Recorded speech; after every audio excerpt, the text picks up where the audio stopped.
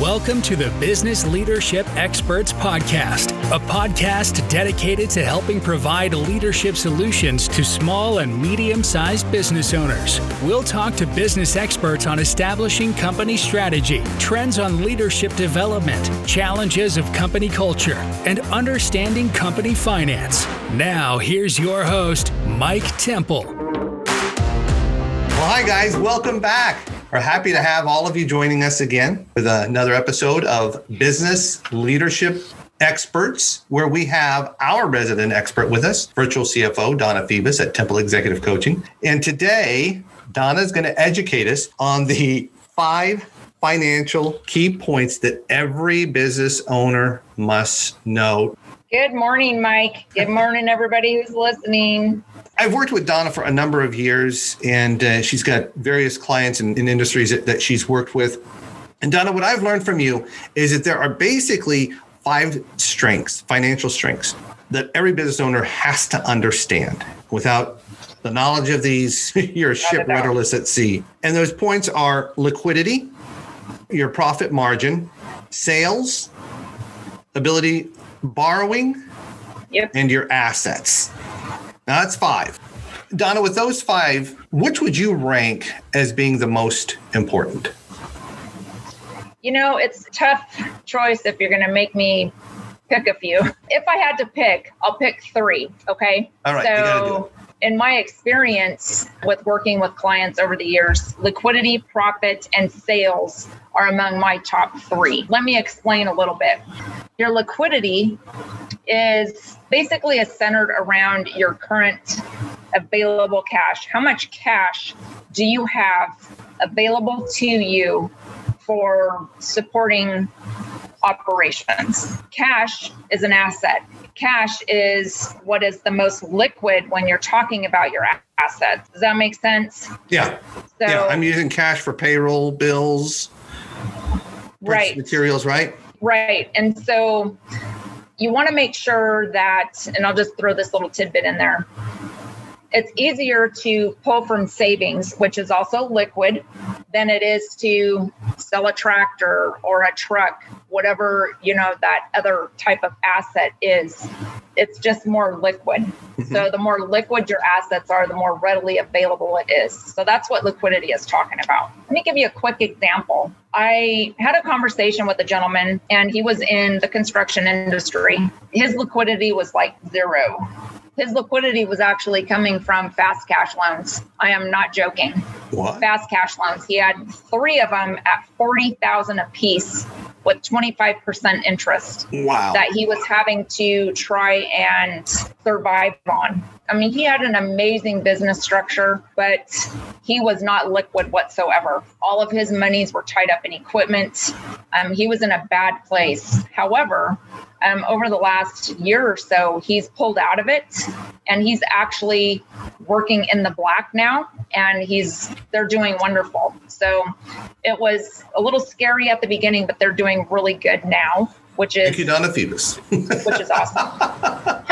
I wish I could take the credit for that. Yeah, I ended up not working with him, but I did give him some good tips. Obviously, being as upside down as he was, there just wasn't an opportunity for us to work together. Yeah. So I just left him with a few tips. That's basically all I could do for him. But I was really happy to hear that, it turned out that way. So yeah, you would have had to get another loan to pay you. Right? Yeah.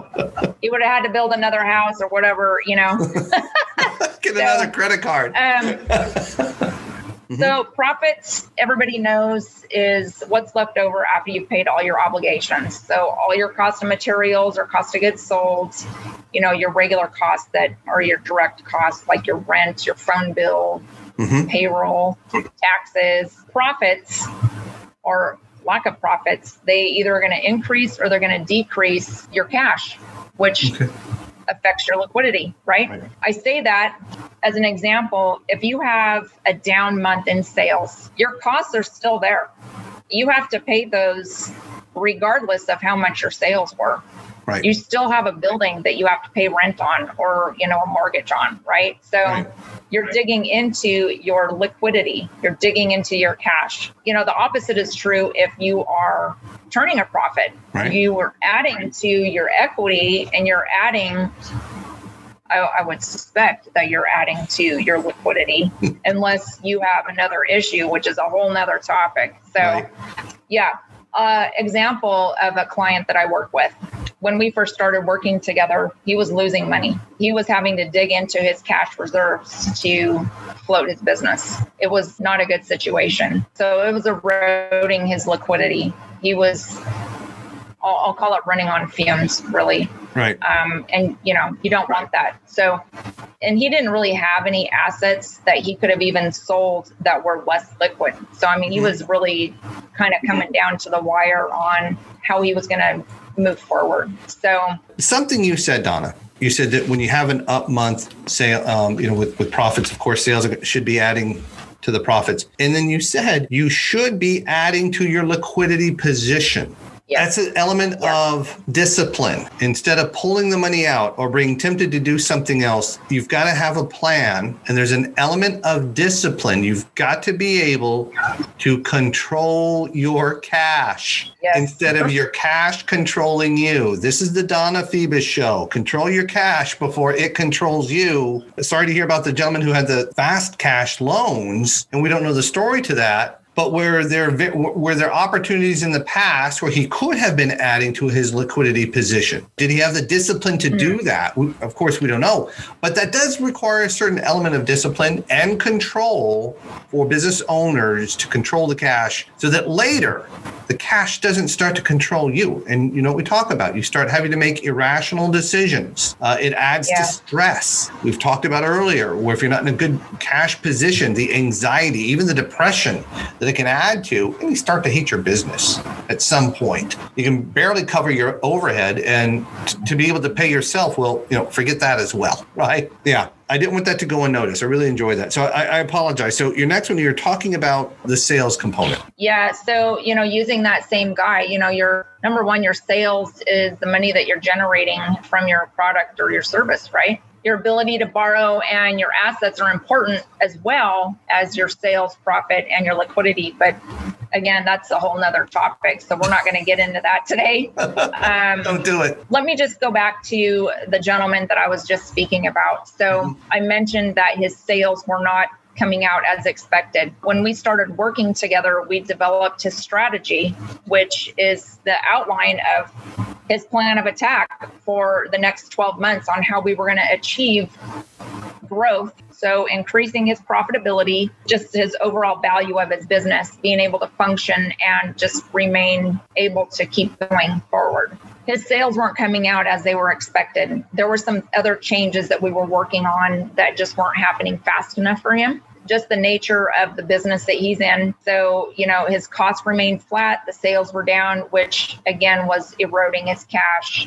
And it kind of just ties right into that profit piece, right? So you have to have sales in order to have profit. So the two are, they're connected. Using those examples of your liquidity, your profit, and your sales, those three among the other two are super important because knowing where you are financially helps you make important decisions. Some of those decisions might be if you want to buy a new building, say you're growing and you don't have enough space. You want to be able to borrow the cash to find that building, building it, or even, if you need a new piece of equipment, maybe you need a truck, maybe you need a big tractor. So most importantly, you want to know where you're at in your financial position because it will tell you if you have the funds to execute the strategy that you're building for yourself.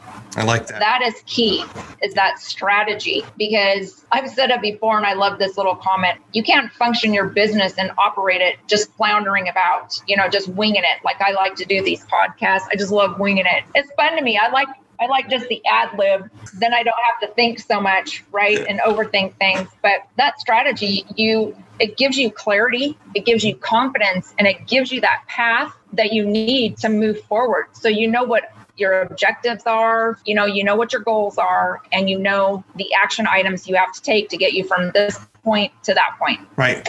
Excellent. At some point, all 5 of these elements, liquidity, profit, sales, your ability to borrow and assets, they're going to get tested, right? Donna, do you have any examples maybe where businesses were truly tested on these 5 elements? Absolutely. And it's one we've all heard of. COVID. I know everybody's tired of hearing about COVID. All of these 5 points we experienced as business owners in some way, shape, or form. Some of them experienced it far greater than others. So these points will play into, the first question I'll ask you is, how far were you able to survive into the pandemic while you were paying all of your fixed and variable costs and keeping your doors open? Ouch. Everyone knows that if you were not liquid, you did not have the reserves to fund your business during a downtime, they're no longer operating. Yeah. Or if they are, they're so far in debt, it's going to take them years to dig out. So COVID tested each one of these points. What was your liquidity? How readily available your cash was that you had on hand to support your operations?